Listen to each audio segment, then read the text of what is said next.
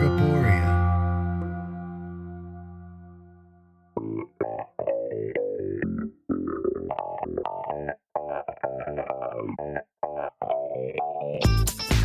Yeah, but. Yeah, but. Yeah, but. Yeah, but. Yeah, but. Yeah, but. Yeah, but. This is Yeah, but. Hosted by Vivian Gabor. Yeah, but. Yeah, but. Yeah, but. And here we go. Hey everyone, welcome to Yeah But the podcast. My name's Vivian Gabor, and I'm so excited. You all have no idea. I have I'm so excited. I get to sit down with two of my favorite people, two incredible artists, two just fun, amazing people in the world. And if you don't know them, I'm so glad I get to introduce them to you. Please welcome Sigourney, Beaver, and Mick Douche. Hello. Hey. Ta-da! How is it going? How is the How are pandemic you? serving you today? Oh, how isn't it serving me every day? We're good. We have lots of snow today in Chicago. Not nearly as bad as all the snow that New York got a little while ago. I mean, it wasn't bad. It's Y'all got gone now. So buried, right? So It was quick? I mean, buried, I guess, is an understatement to me, but to a lot of people, they were like, "This is so much snow." I lived in Montana for 3 years, so Oh yeah. snow means nothing to me anymore. Oh, okay. But yeah, That's we how got I- like You put the 10 no inches. in snow. Got it. That's how it feels for me too, growing up in mostly northern Minnesota to come to Chicago. A little bit of Yeah. ice is nothing, but here it seems like the end of the world to the folks driving in the city. Oh my God, yeah, it was ridiculous. Like we didn't get garbage service for like a week and a half because the guys driving No. the trucks were like, "We can't drive in snow, even though the entire thing's been plowed by the garbage trucks, so they know exactly what the streets are like." I don't know. Yeah. Listen, if I had to drive a garbage truck in any kind of weather condition, I'd also be having a hard time. That's Oh, they're completely big. fair. So y'all are in Chicago. Y'all are both drag artists. Yeah. Do you mind been starting us off by just telling us a little bit about yourselves, about like where you grew up, how you got into the art, etc. Oh no. Sig, do you want to go first? Do you want me to go first? Oh, I can do it. I love to dish out my life story to anyone who will listen. Let's see. I do drag. I always wanted to do drag from the time that I first saw a drag queen when I was very young, which was on TV. So yes, this is all of my mom's fault. I started doing drag, I think like 5-ish years ago. I don't remember what the other questions were, but what was it? Well, you did burlesque before How you did I started start on doing drag, drag? didn't you? See, and this is where it gets thick. Was that I wanted to do drag. The place that I lived in at the time said no. They said it would be an embarrassment. It would be oh my God, what did they say? It would be distasteful for me to do drag if I wasn't swapping gender. It would be a slap in the face to all of these other they let me have it. Wow. Listen, complex, I got it, but I had to do burlesque to like break into it and do that. So finally, after like a year of like flopping my titties around on a dirty stage for nothing, they did allow me to do drag, and I've been flopping my titties around on a dirty stage in a wig ever since. Ta-da. I feel like that's the best description of both burlesque and drag that I've ever heard, and I relate to it so much. Thank you. And Yeah, what about you, Mick?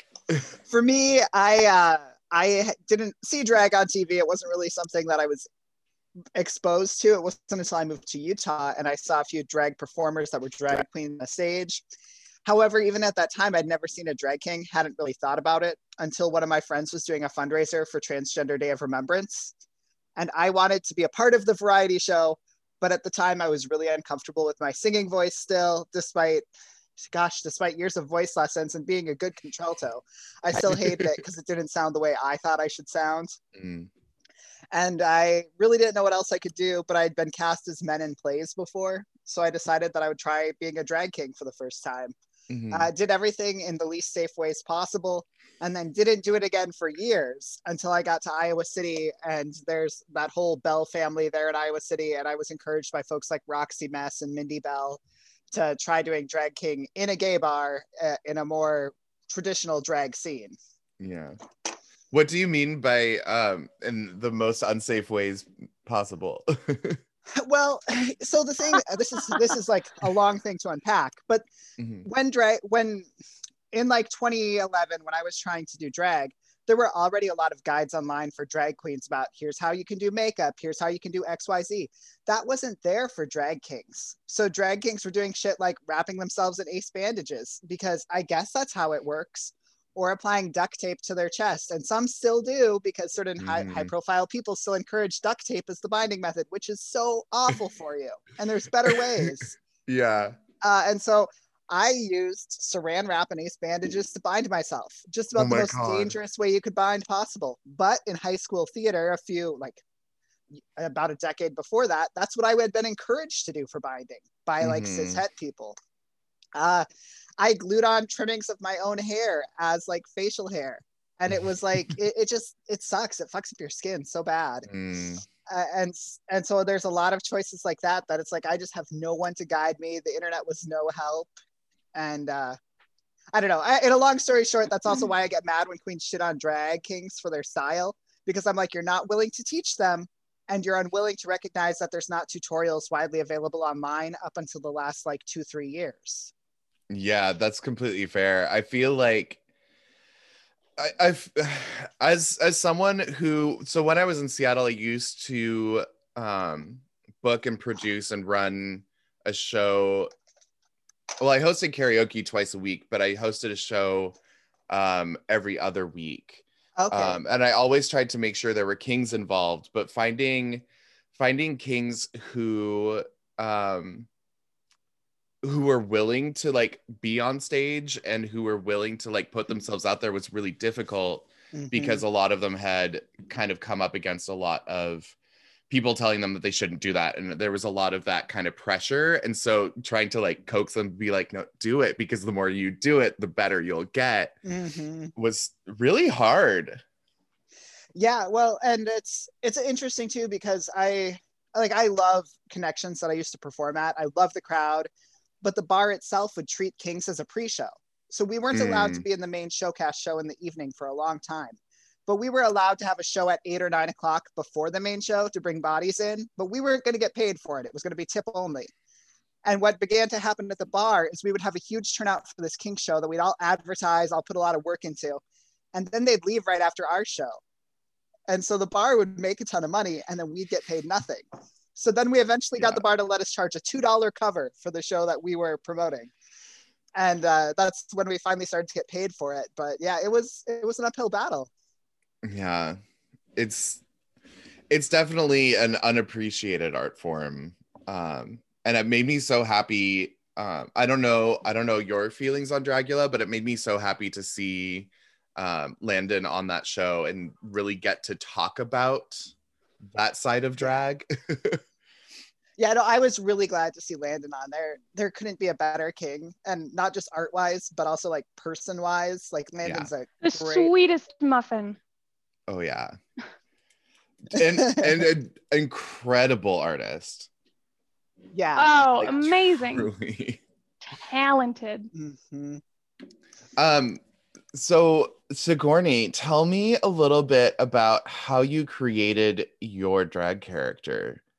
Because I think I love your drag. I mean, the first time I met you was, I believe, at DragCon. You were working the Wigs and Grace booth, and you I actually have the wig that I bought sitting up there. You can't see it, but Which wig? oh, You here, can't I'll tease tip. me like that. Which one is It it? was it's that one. It's like the dark rooted into the blue and gold color. But oh, it's like that caviar one. Oh my God, beauty. I'm so jealous. It's so cute. I've been so hair hungry lately. I just want a bunch of nice new wigs. Anyways, so much fun. drag character. Well, I would also just like to piggyback off of Mick's comment is also the fault of high school theater, and having to take this art form to validate my failed high school theater career has been truly an artistic experience. But I don't know. I hear things all the time about people being like, oh, like it's so hard to like make a brand or like know like a style and taste for myself like as a drag performer. And I just always picked things that I liked, and it kind of worked out. I guess I don't know. I always was really drawn to take a lot of inspiration from like comic book like female supervillains. Like I just want to look like that all the time. I want to look like Snatched, but like evil, or a lot of a lot of like art that you would find on like the front of like slot machines in a casino, like, you know, like a babe laying around a bunch of money. Also a big draw for me. But I guess I always just wanted to kind of have I wanted to find ways that I could harness my own power. And oh, this is about to get stupid and deep. But like, you know, like being raised as a woman in society, like all of my value is based off of how I look. And so, you know, the more that I look pleasing to people, the more that I'm listened to, or that I do have control and power. And that's something that's so, oh, it just keeps getting deeper. That's something that's just so difficult being someone who is like a high femme AFAB in a gay bar. Like, damn, I get treated like shit. There's places that I walk in, I can't even get a drink. But if I'm in full ass drag, they part like the Red Sea. It's incredible. I get it. I don't get it, but I get it. Yeah, so I just it's always actually wanted interesting. to. I just wanted to just feel like just disgustingly beautiful and to just walk out and command respect and attention, period. And I like to wear a corset. That's it. It's as easy as that, guys.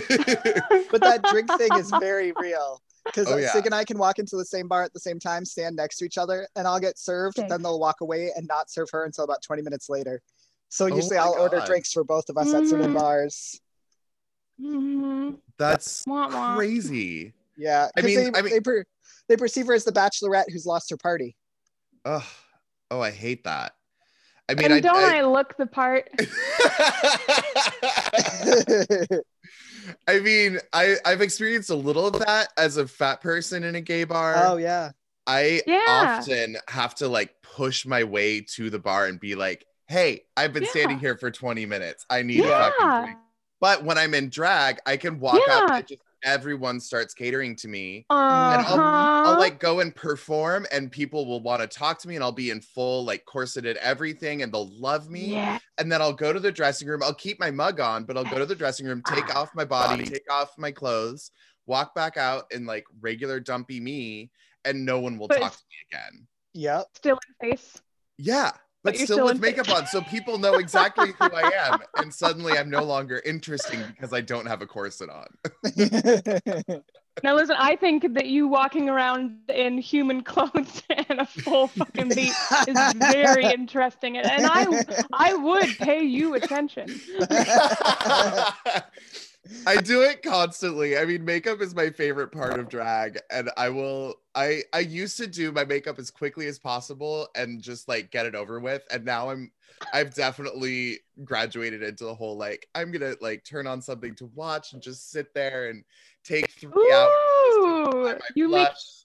it a whole ritual. Yeah. It's an experience. I Yeah. like that. Well, and you've got a great beat too. Oh, thank you. I You've got a appreciate great mug. Yes. that. I always accept compliments.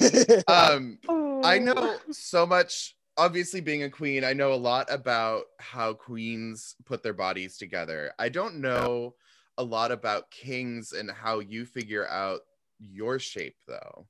Oh, I mean, honestly, a lot of that comes down to what your physical body can do.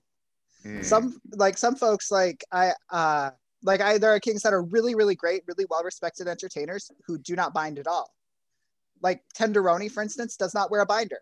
And yet people will sit here and say, to be a great king, you have to wear a binder. And I'm like, excuse me, but you just paid Tender how much money for your show? And now you're going to tell us we're supposed to bind? Like, no, clearly you don't care about the binding as much as you pretend you do. Like it's about, and that's something that I think in drag king culture is interesting is sometimes like folks like me will really want a very masculine shape to the extent it's possible, but then there are limitations. Like there's no way to hide my hips unless I pad my entire torso. And that's just not going to be possible and comfortable in a bar. So I just don't. Like it sucks, but I'm going to be walking around with a big hips and big butt and people can deal with it. Hey, and gladly. that's the same thing with like kings binding. Like if it's hurting a king to bind, don't bind. Don't do that to yourself. It's not worth it. Some folks will open chest bind. Some folks will just wear sports bras. Some folks will wear binders. Right now there's this like chest plate type thing that's been getting popular with kings to wear. That's a silicone stretchy plate. And that's cool and all, but it really only fits smaller sizes. Like it's like a one size fits all. And I'm like on the low end of plus size and I still couldn't fit in it. Yeah. So it's one of those where it's like a real toss up as to like what's available. Yeah. So as far as body, it's like a lot of it is just what's comfortable for you, what works for you. Someone who has like double D's, it gets harder and harder to bind. And for kings who are heavier with larger chests, it becomes easier in that sense to have like a passing body type while trying to bind because, you know, heavier men have a chest. So you don't have to get completely flat. But if you're skinny with huge tits, it's impossible. Yeah. And like there are some drag kings who have breast implants. And so for those kings, they can't bind ever again in their lives, really. So it's kind of one of those where really dangerous. Yeah. So it's like, it's picking what you have and what you don't have depending on what your body allows. Yeah. It's one of those where it's a lot easier to add things than it is to take away. So like padding an entire torso. I have had a muscle suit before. It was wonderful when it was like 30 degrees outside in Iowa, but any other time of the year, it was a horrible thing to wear. Yeah. I always say drag is a winter sport. Yeah. Yeah. Like when it was getting colder and people were still doing outdoor shows, I was like, this is perfect drag weather. Yeah. I don't care about the audience at this point. Give them like heat lamps. Like this is perfect for us. One of my favorite coats to wear in drag is a fur coat. And so it's like my winter coat to wear. Yeah. Well, and I just did back when it first snowed a couple weeks ago, I did a photo shoot like out in the middle of the street in just a leotard and like a jacket. And everyone was commenting being like, aren't you cold? Like you look like you would be shivering out there. And I was like, honestly, that was the most comfortable I've been in a long time. I'm dreading next weekend because I'm dreading but also excited because I have a photo shoot that I was booked to help a local photographer with. And I'm going to be wearing one of my Western wear shirts and a fishbowl and pretty much nothing else along the lakeshore of along the lakefront for Lake Michigan. And I'm like, this is going to be the coldest photo shoot I have ever done. But anything for our art, anything, anything for the picture. Absolutely. I mean, when I'm in full body, I wear a steel bone corset, a bra with, I put just a little bit of padding in the boobs. I don't pad my hips at all. And then I wear four bottom half shapers now, one full like chest to knee shaper, and then 4 pairs of tights. So like Yow. being outside in 20-degree weather is no big deal. Ideal. It's ideal. And when at Preferred. the point when I had the most shapewear, because I was like real self-conscious at one point when I was younger, before I realized there are so many different body types for kings, I would wear Spanx and then another shaper and then my binder. And then I would wear my packer with like a pair of underwear, and then I would wear my costume. And now that I've had top surgery and I'm over the idea that I have to hide like every curve of my body, I'm just like, here's a packer, here's my nasty pigs, I'm done. Makes it so much easier. I'm honestly considering just being like, you know what, guys, you know I'm fat. I'm just gonna wrap a piece of fur around my shoulders and call it good. Like, yep. Done. That's how I like to do drag. Oh yeah, but you make all of your own stuff. Yeah, I do now. I like it and I hate it. It's great. It's the worst. You make some incredible things though. Like I feel like every single post is just like, I look at it, I'm like, I'm a designer and I'm still just like, I wish I could make stuff like that. And Sig taught herself to sew from some YouTube videos made by a kid. I literally taught myself everything about sewing that I know. And the design and the construction just came easily. That's just as easy as, that's just shapes. That's all I have to do is just lay stuff out and look at how it was put together already. And I love it and I hate it. I think the hardest I didn't know that you're a designer. I am. I mean, well, I try. The pandemic has been killing everything, but yeah, I quit my day job back in June of 2019 to start just making stuff, and I just make custom stuff. And it was going great until March of 2020 when everything shut down. Now it's like 1 or 2 outfits a month, and I'm like, okay, guys. Yeah. But no, I feel like people who just in general have good spatial relationship skills, like the people who can look at a critical thinking sheet and it's like a 2D image of a shape, and the question is, what shape do these things make when you put it together? That's how designer's brain works. You see something and you're like, I can figure that out. I mean, Sig does build a lot of IKEA furniture. My brain is just working like a bunch of little like color by numbers shit in here. Critical thinking, who?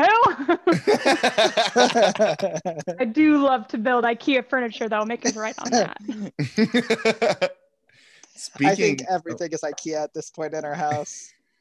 Hey, it could be a lot worse. Yeah. But speaking of IKEA and building stuff, you guys are moving into a new place soon, and you keep posting pictures of it, and I'm so jealous. Some of those wallpapers are so stunning. Yeah, wallpaper. The peacock wallpaper is so stunning. Do you want to hear about how we found this place? Yes. Wait. Let me start, and then you can take over. Okay. No, it's mine. So it started. Mick said, we're gonna go look at places. They said, I want you to make a list of places to go look at properties. Like, we're gonna go look at places. I'm not saying we're gonna buy anything. Like, maybe we're just gonna go look. And I said, okay. And they made their list. And we went to all of these places. Not great. I made my list. It had one place on it. And we went. And within the first 10 minutes, I had Mick convinced this was the one. And then we put an offer down the next day. My God. And then that offer got accepted a couple days later. But it was I saw the listing and I saw the peacock wallpaper and I was like, I gotta get in this place. I was like, even if I never live here, I just gotta see this wallpaper in real life. I just want to know. I need like 10 minutes of that in that room just to take some pictures, and that's all I need in my life. Right? Now, how do you feel? How do you feel when I tell you that room with that peacock wallpaper is literally the smallest fucking room in the whole fucking place? And it's so tight in there. It is the office bathroom. It's the bathroom off the room that used tiny bathroom. It's so bitty. It's the bathroom off a room that used to be the maid's quarters, but is now just the third bedroom. Well, it's an office. I'm going to find a way to get to Chicago once you guys move and be like, I'm just gonna spend the day in this room. Hey, listen, if you want it, we got it. So what do you all do with your drag? What do you do with your art besides the Instagram, which I mean, well, is kind of what we're all relegated to at this moment. But. Yeah, I mean, for me, I'm wadding mine up and throwing it in a suitcase. It's still kind of damp. Definitely needs to be washed. That's what I'm doing with my art. Just being rude. Oh, for me, drag isn't a career. It's just really a hobby. So for me, my drag is, it's some about like being out at the bars, being on the stage, having that fun performance. But for me, it's also a lot about community. So I do tend to do a lot of like pride shows, events at schools and libraries, and working with young people, because that's really what I like is, and this is the thing that I find ironic about the queer community, right? I'm an attorney, I work for a large law firm, but 0 people invite me to come speak on the basis that I'm a high profile attorney in the United States. Yeah. Everyone wants this like trash panda of a drag king to show up and tell children that life will be okay. But I'm like, really now? Like the fact that I'm a trans attorney is not enough for you all? Like I have to be a drag king to get some attention in this country? What's wrong with us? Tell me how you really feel. That is honestly so relatable. So I basically use Mick as a way to make people know I exist, so that I can talk to people sometimes about drag stuff, but oftentimes about things that may not even be completely drag related. Just like talking to like young queer people about binding safely, talking to folks about other stuff like that. It's a platform for me to do a lot more than just perform.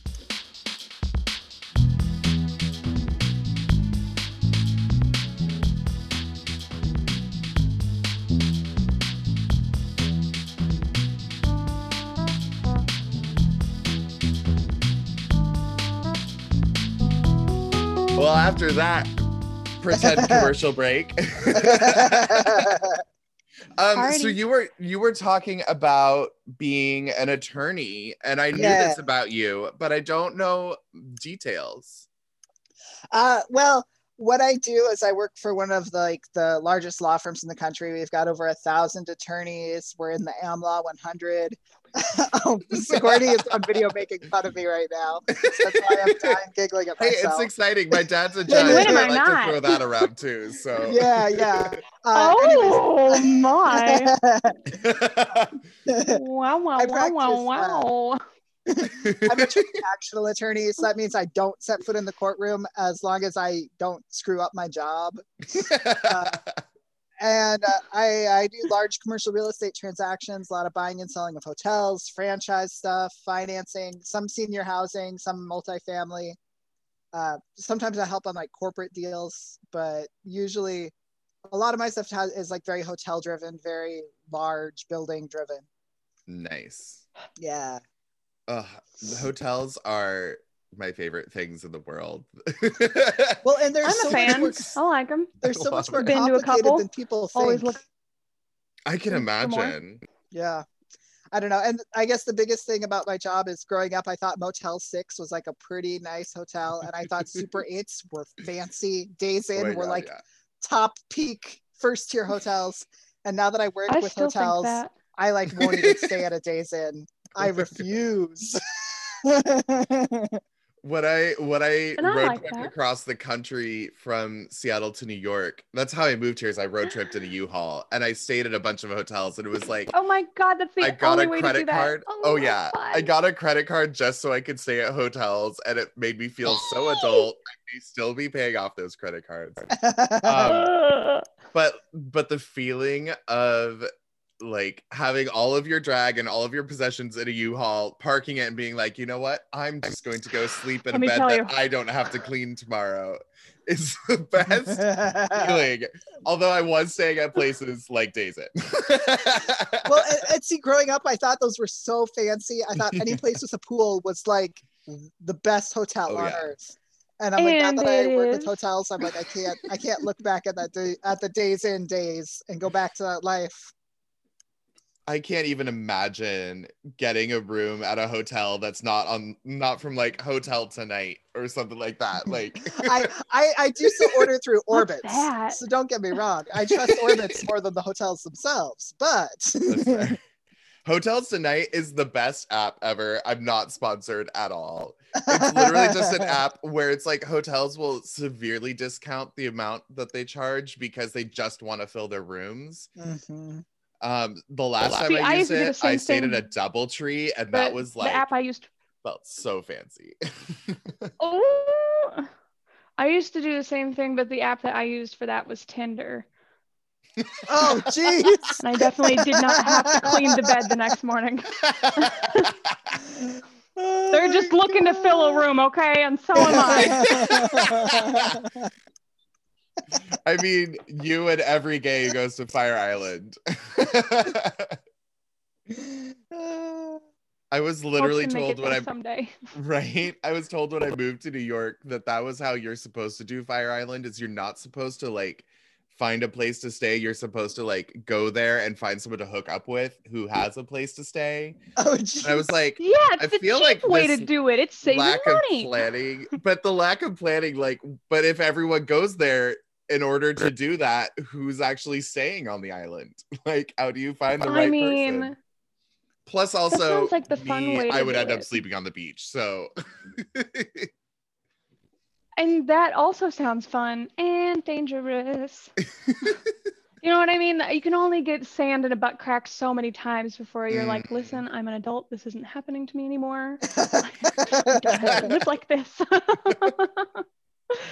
So, and I have a lot of Sigourney, feelings about what sand. do you do drag full time? What is your day to day?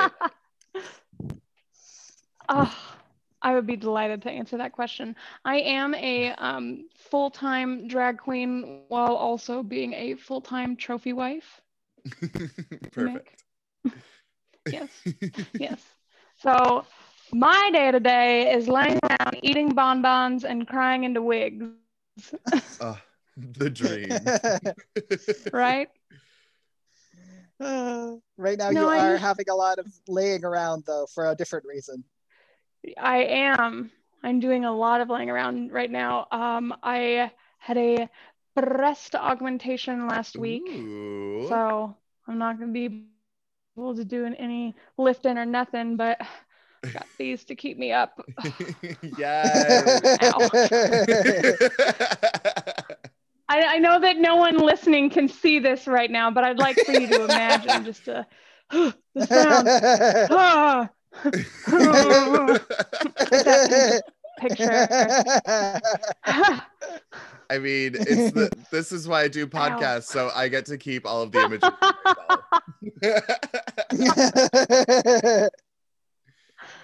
I mean, I'm honestly jealous. I'm honestly jealous. We just watched Drag Race UK last night, and they were talking about coming back from their 7-month break, and people had gotten pumped and gotten some things done, and I was like, I wish I could have done that over like 7 months of quarantine. God damn it.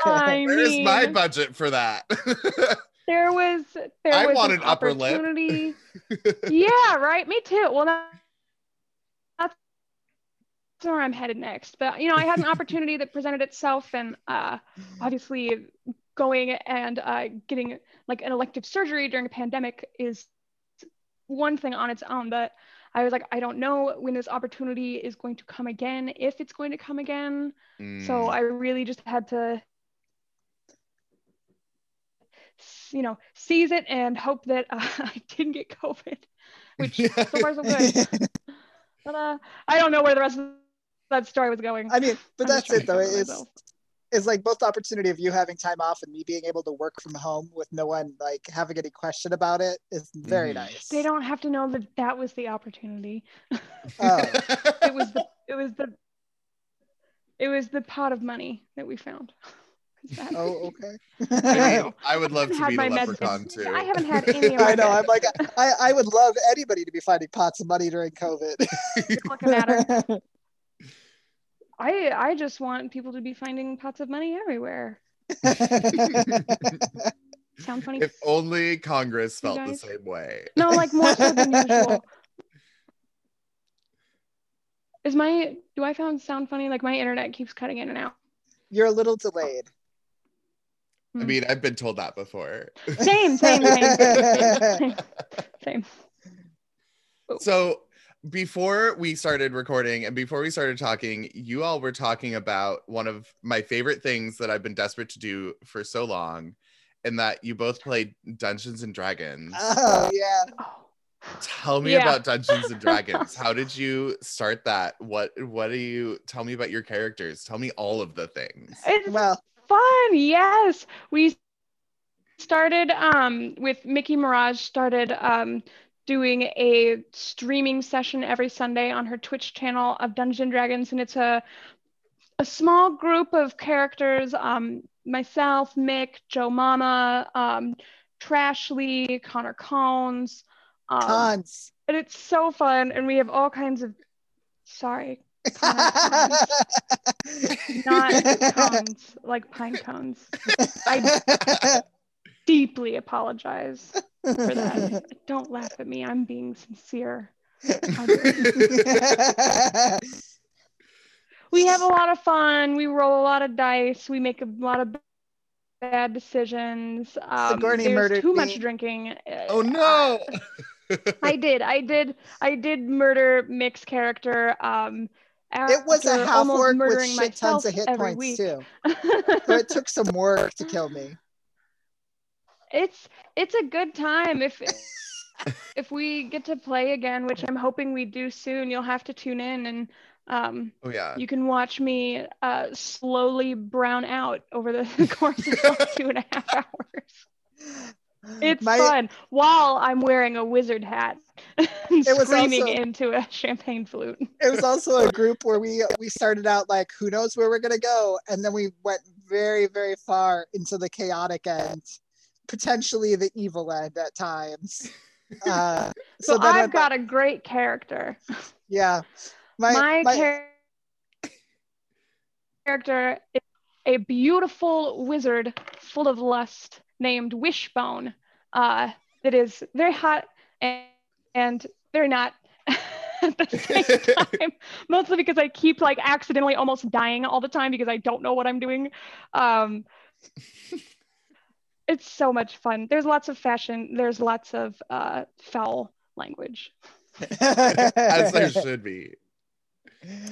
My old character was basically a character that would copy Connor's character at any time that he could, even though he does not have magic, and just generally like I leaned heavy into the like of mice and men with my half orc. And then not to put too much on it. Just a big lean. And then with my new one that has made like a minimal debut, kind of joined the party, and we'll see if he actually gets some playtime. It's a paladin dwarf who is basically committed to reforming this group of who's that have all sorts of issues and basically just kill because they lose their tempers. I literally have no idea where we leave off each session when we start a new session because I've just gotten so fucking drunk that I cannot remember anything past the point of me almost dying in game. Yeah. So I don't even know, did we play with that character, Mick? No. We had to spend a whole session having you guys decide whether you'd let me join the party. I had to go through like a series of trials. I was gonna kill you, right? I had to go through a series of trials in order to be accepted into their party. I was gonna kill you. Yeah. That's right. Yeah. and my character is my new one is kind of fun because I'm doing the is he gay or were they really just friends? Pull a little Samwise Gamgee in there. Yeah, he lives much longer than humans, so he had a friend who was a knight, a human knight, Siegfried Denroy, and like they were together for like 60 years. And the question is, was it something or were they just friends? What was this? I love that. I feel like the only people that should play Dungeons and Dragons are drag artists. Because I agree. Have the craziest imaginations and come up with the weirdest things. I'm ready for a drag LARPing competition. You know, I think it's time. Count me in. I Oh my think God, it's time. count me in. The time has come. The biggest thing is I think we're ready for it. Well, the biggest thing is we'd have to put strict rules on glitter being used in your spell bags that you throw at people. No one's going blind because people want it to be fairies. Necessity. It's instead of glitter, required. you just use setting powder, Glitter so it like is leaves required. little marks on people. Then you know if you hit somebody too. Don your robes, grab your pointy ears, and cast your spells. I honestly feel like there would be so much demand for that. I mean, I grew up homeschooled. I was a fucking nerd, so I may be biased, but I feel like we could get hundreds, if not thousands, of dragons. And there's a lot of people who would use this time you know to what's build gonna their happen. weapons. Oh yeah. You know what's gonna happen. This is gonna be it. This is gonna be the thing that everyone's been so worried about happening. This is gonna be the big bridge, the gap between the cosplayers and the drag people. I keep saying I'm getting all those cosplay kids are too cool and they're too good. They're too good. Thank you for talking so nice about Geek House. We appreciate you seeing us being too cool and too good. I mean, I have started watching more cosplay tutorials on YouTube than I have drag tutorials. Yes. I learn so much. Yes. The foam armor, the weapons, just I know. amount of like specially programmed LEDs, like it blows my mind. Yeah. The special effects, they're makeup, so good and they're so smart. How do they do it? And my favorite part, they're so committed to the details. Oh my God. It's so satisfying and it's so good. So drag cosplay commitment to details. I just have to say, I have a friend, Dean Demonic in Minneapolis. I don't know if you've ever seen what they do, but it's all Dean from Supernatural. Whether it's fan fiction or canon or their own take on it, it's Dean all the time. I'm looking them up right now. Yeah. Quickly whips out the Instagram search bar. Dean is so committed that Dean in their daily life is in the process of adopting a horse, so they can basically do Cowboy Dean with this horse they're adopting. Oh yeah, my God. The level of commitment is far too much. I'm currently finishing up Bones for like the 20th time, and then as soon as I do that, I'm starting Supernatural over from the beginning, because I like left off in like season 6, and now that it's actually like over, I'm like, okay, I can catch up and not feel like it's gonna go on for the rest of eternity. I have seen one episode of Supernatural, to be honest, and it's the one that has Sarah Shahi in it, just because I am obsessed with her. It's not a good show, but a lot of pretty people. That's exactly why I watched that episode. Is I'm like, Sarah Shahi is beautiful. I will watch this episode she's in. So to redirect the conversation a little bit, I may or may not have been doing some research on the two of you last night before I went to bed, because I was like, I've started actually like, I didn't go that deep. Trust. I went to Facebook and maybe clicked a couple links. But it's more than I used to do, so I'm very proud of myself. But I did see, Mick, I saw an article that you were part of, or an interview that you did, where you talked about growing up as you were Methodist when you were a little kid, and then your family joined PCUSA. Yeah. I grew up in Christian Missionary Alliance, and then went to a Presbyterian college, Whitworth, for my undergrad. So I was wondering if you could talk a little bit about that and what it is like being part of that tradition, and then coming out as trans while in all of that going on. Yeah. I actually came out the first time as bisexual, got forced back into the lesbian closet because God forbid there's bisexuals. That's just attention seeking. Yeah. And then I was like, well, I guess if you can't be bisexual, I guess I like women more than men, so clearly I must just be a lesbian. And then I lived that for a while. And I didn't really even know transgender was a thing until I got to college. And I was doing a production of the Vagina Monologues with a couple trans women. And by meeting these trans women, I realized I'm like, sometimes like people aren't just what they're born. Like, sometimes your body parts when you're at birth don't align with who you are. And it was like a steep learning curve for me at that time. And even then, it took me like years to kind of come to the idea that I was not a woman versus the idea that I was doing woman badly. And I think that comes down to like a lot of that religious influence, that if I just did woman the right way, if I did woman effectively, then everything would feel right. And even though like the Presbyterian Church doesn't expressly have those teachings, it's kind of like ingrained into Christianity that if you fulfill the role you're set forth to do by God correctly, everything will be right for you.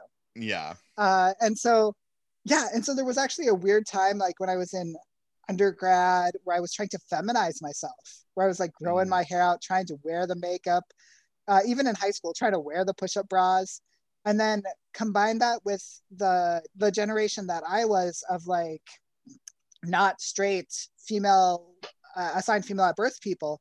Butch was like a bad thing. Butch was like shit on so hard, especially out in Utah, that like I was like, well, I can't be a butch. I'm not a butch. I'm not going to be a butch. That I like tried so hard to be a lipstick lesbian, and I was never happy. And it wasn't until I got to law school that I actually had the confidence to say that I wasn't cisgender.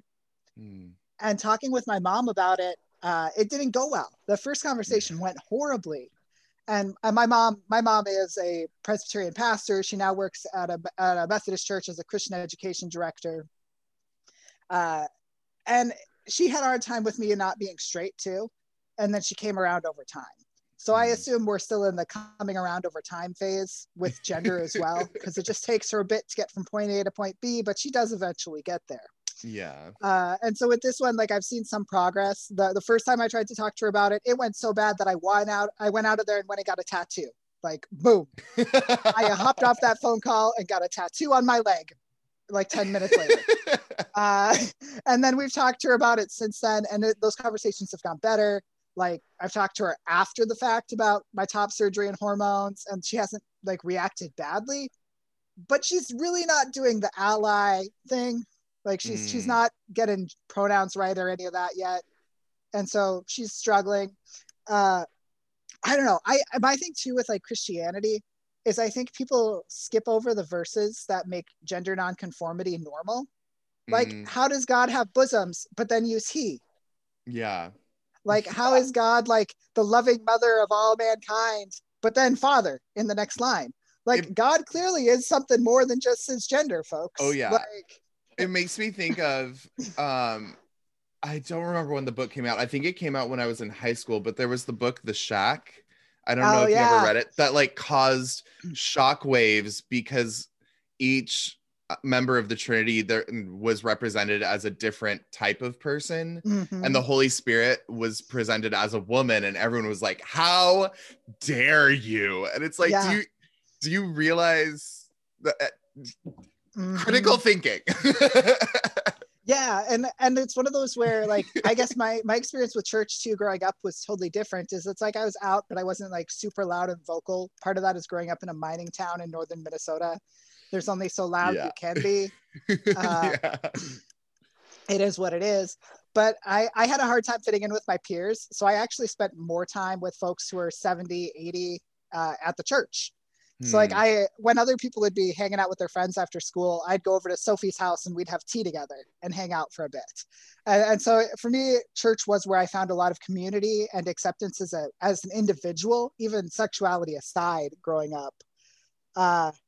And that's actually part of why I think I stayed in the church as long as I did before realizing I wasn't a Christian, because I knew I didn't believe that Jesus saved me, but I also was like, I'm still a Presbyterian because I love going to church and I love singing the hymns and I love all these old people so much.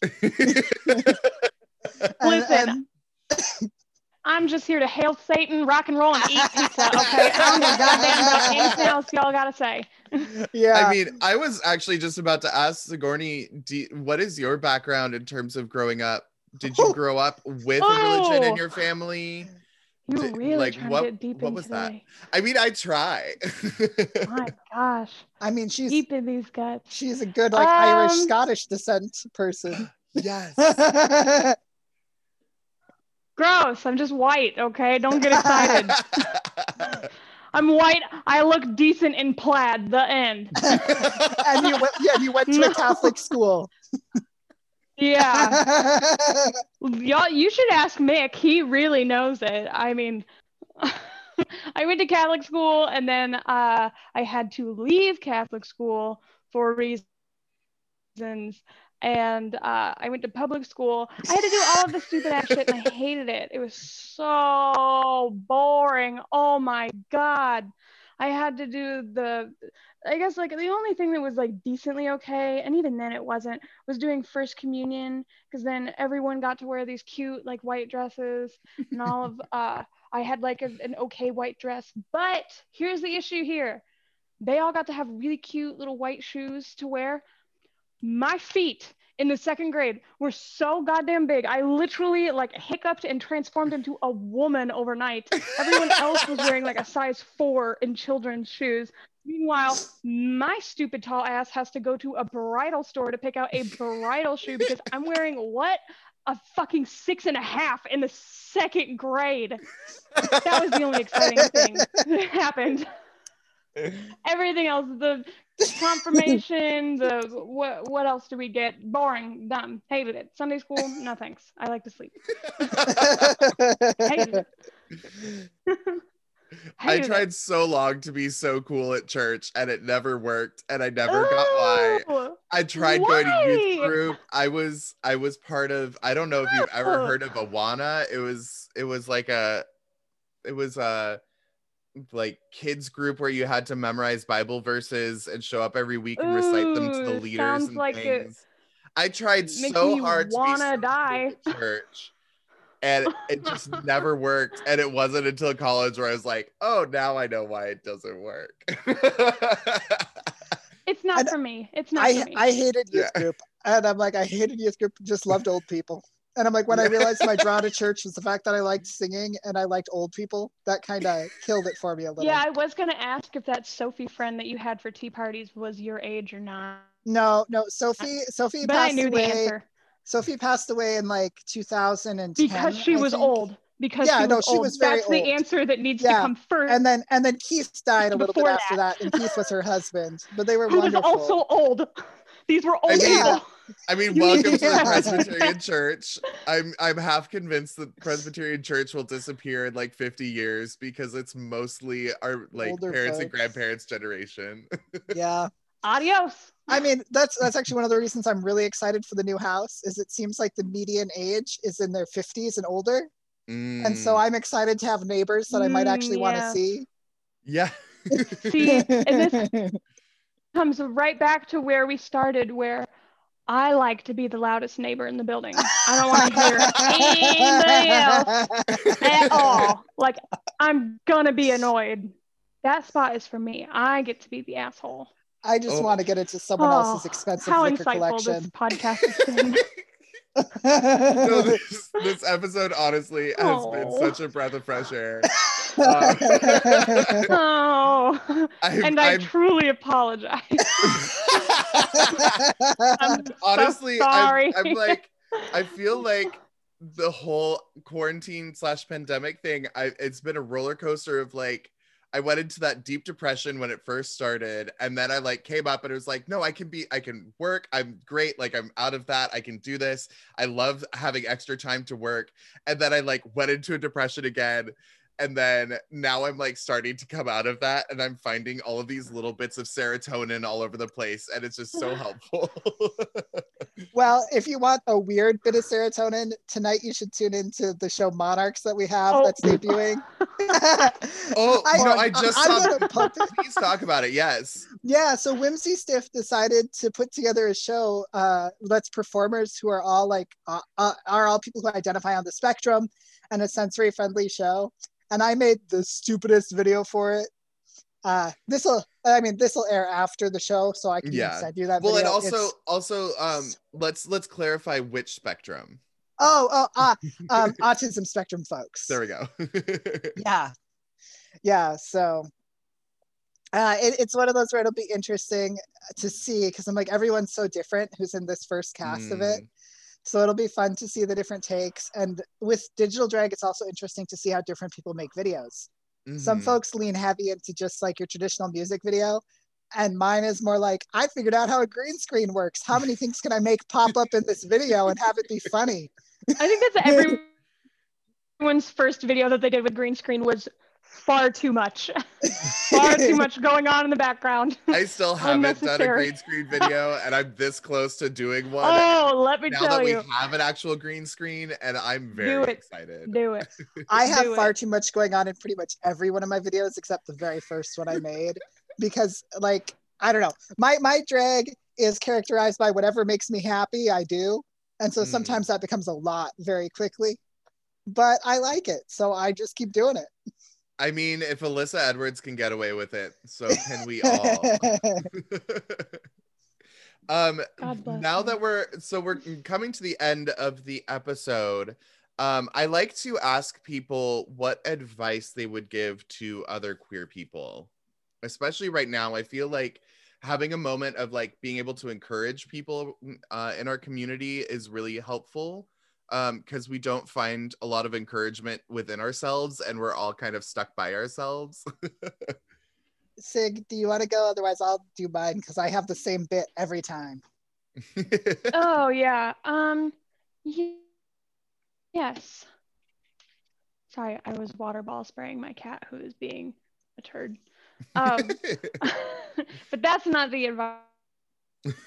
I would say, after my long, excruciating life full of experience, the one piece of advice that I was always told that I never fucking listened to, that I listen to now, and that I do think is a very solid piece of advice, is to be yourself. Be yourself. Be yourself. Because you are never going to be able to be anyone else.